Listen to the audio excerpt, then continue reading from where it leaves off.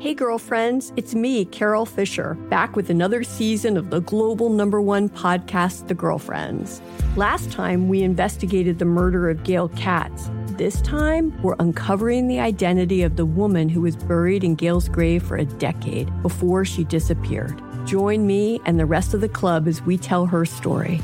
Listen to Season 2 of The Girlfriends, Our Lost Sister on the iHeartRadio app, Apple Podcasts, or wherever you get your podcasts. I'm Diosa. And I'm Mala. We're the creators of Locatora Radio, a radiophonic novela, which is a fancy way of saying a podcast. Welcome to Locatora Radio Season 9. Love at First Listen. This season, we're falling in love with podcasting all over again. With new segments, correspondence, and a new sound. Listen to Locatora Radio as part of the My Cultura Podcast Network, available on the iHeartRadio app, Apple Podcasts, or wherever you get your podcasts.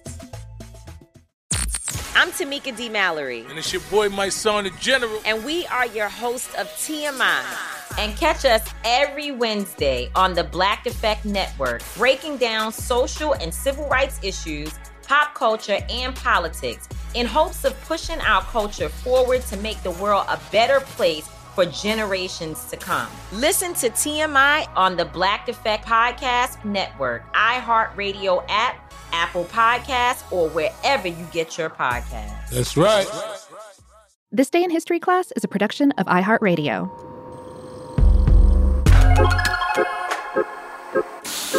Hello and welcome to This Day in History Class, a show that shines a light on the ups and downs of everyday history. I'm Gabe Luzier, and today we're talking about a major coup in mankind's ongoing rivalry with flying birds. The day when a pedal-powered hang glider stayed in the air for nearly 3 hours straight.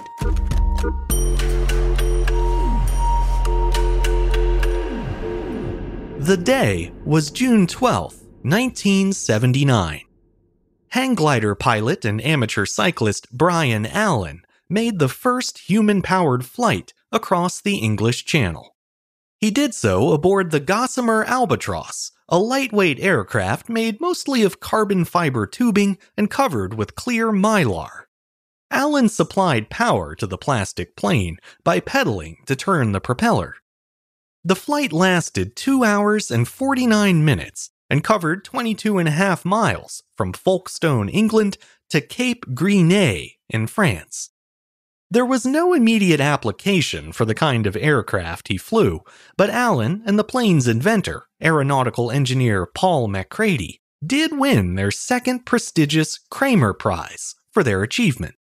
20 years earlier, in 1959, British industrialist Henry Kramer offered a £5,000 prize for the first human-powered aircraft to fly a figure-8 course around two markers half a mile apart. The Kramer Prize was offered in conjunction with the Royal Aeronautical Society and was intended to spur the development of experimental pedal-propelled planes. However, by 1973, the prize was still unclaimed, prompting Kramer to sweeten the deal by upping the prize to £50,000. The increased reward drew the attention of many engineers and pilots, but none of their prototypes ever made it off the ground for long enough to claim it. That finally changed in 1977, when inventor and engineer Paul MacCready unveiled the Gossamer Condor, a lightweight plane with a rear-mounted propeller linked by a chain to a pair of bicycle-like pedals. Amateur cyclist and hang glider Bryan Allen was recruited to pilot MacCready's plane, which he did, flying it around a 1.5-mile figure-8 course in the California desert. After 18 years, the Kramer Prize had been claimed at last, and so it was time to issue a new one. For the follow-up contest, Kramer offered £100,000, or about $200,000, to the first pilot to fly a human-powered aircraft across the English Channel. The rules for the cross-channel competition were fairly straightforward. Eligible crafts had to be heavier than air, which ruled out balloons. They also had to take off from the ground, thus eliminating gliders. And they had to be powered solely by human muscle, meaning no motors, propellants, or gases of any kind. As the leaders in their niche field, McCready and Allen set their eyes on the second prize and started preparing right away. Allen trained by bicycling 70 miles a day to simulate the exertion of pedaling a plane across the channel. Meanwhile, McCready and a team of engineers from his company, AeroVironment, designed a brand new plane for the competition. Known as the Gossamer Albatross, it consisted of a transparent cockpit tucked under a 96-foot wingspan with a plastic propeller mounted at the rear. The whole plane weighed just over 60 pounds and was very similar to its predecessor, except the main body had been changed from aluminum to plastic tubing reinforced by carbon fiber. Another advantage over the Condor was that the Albatross was designed to be easily disassembled for shipping, a necessity given the location of the challenge. The English Channel is the part of the Atlantic Ocean that separates Britain from France, and for centuries, people have competed to cross the channel in new, exciting ways. At its narrowest point, the distance from one side of the channel to the other is only about 21 miles or so, which isn't really all that far when it comes to long-distance swimming, paddling, etc. Nonetheless, there's a good deal of prestige in crossing the channel, especially when someone crosses it in a way that's never been done before. That was the case on June 12, 1979, when conditions finally seemed promising enough to attempt the crossing using a human-powered plane. The Gossamer Albatross was assembled on the Folkestone dock about 2 hours before dawn.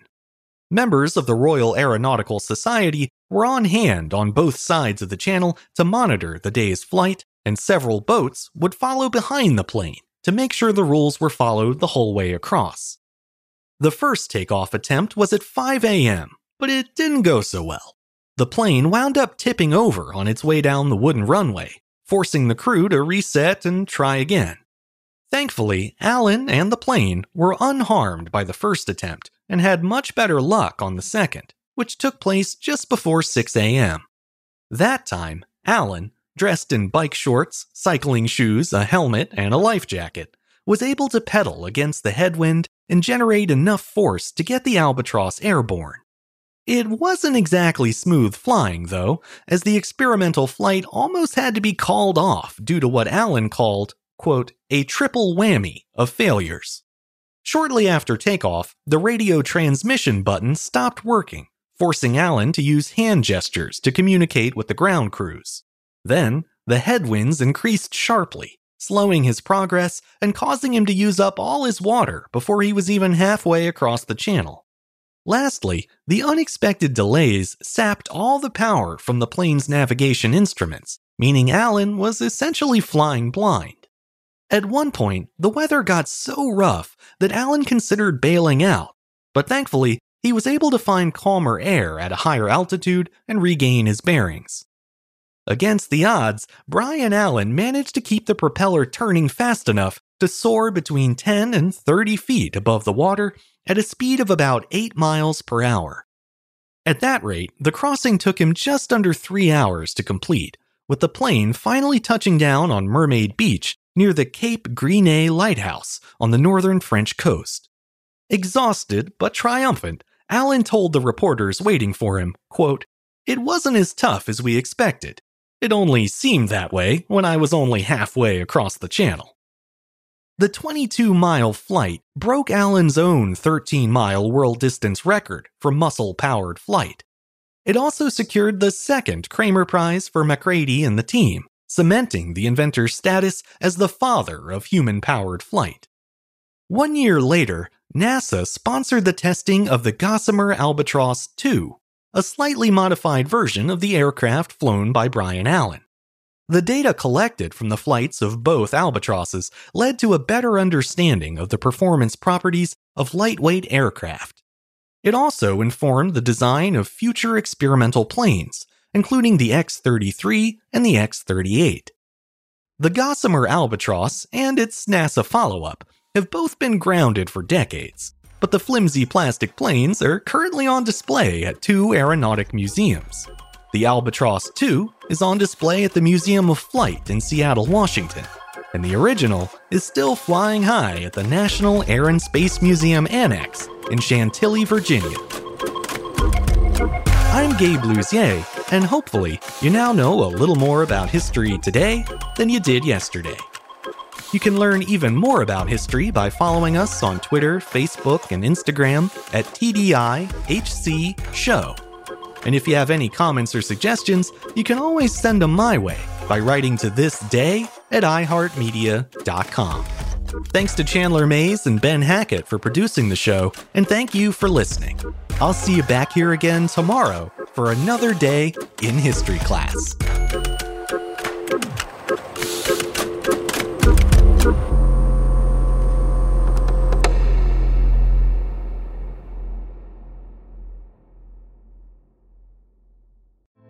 Hey girlfriends, it's me, Carol Fisher, back with another season of the global #1 podcast, The Girlfriends.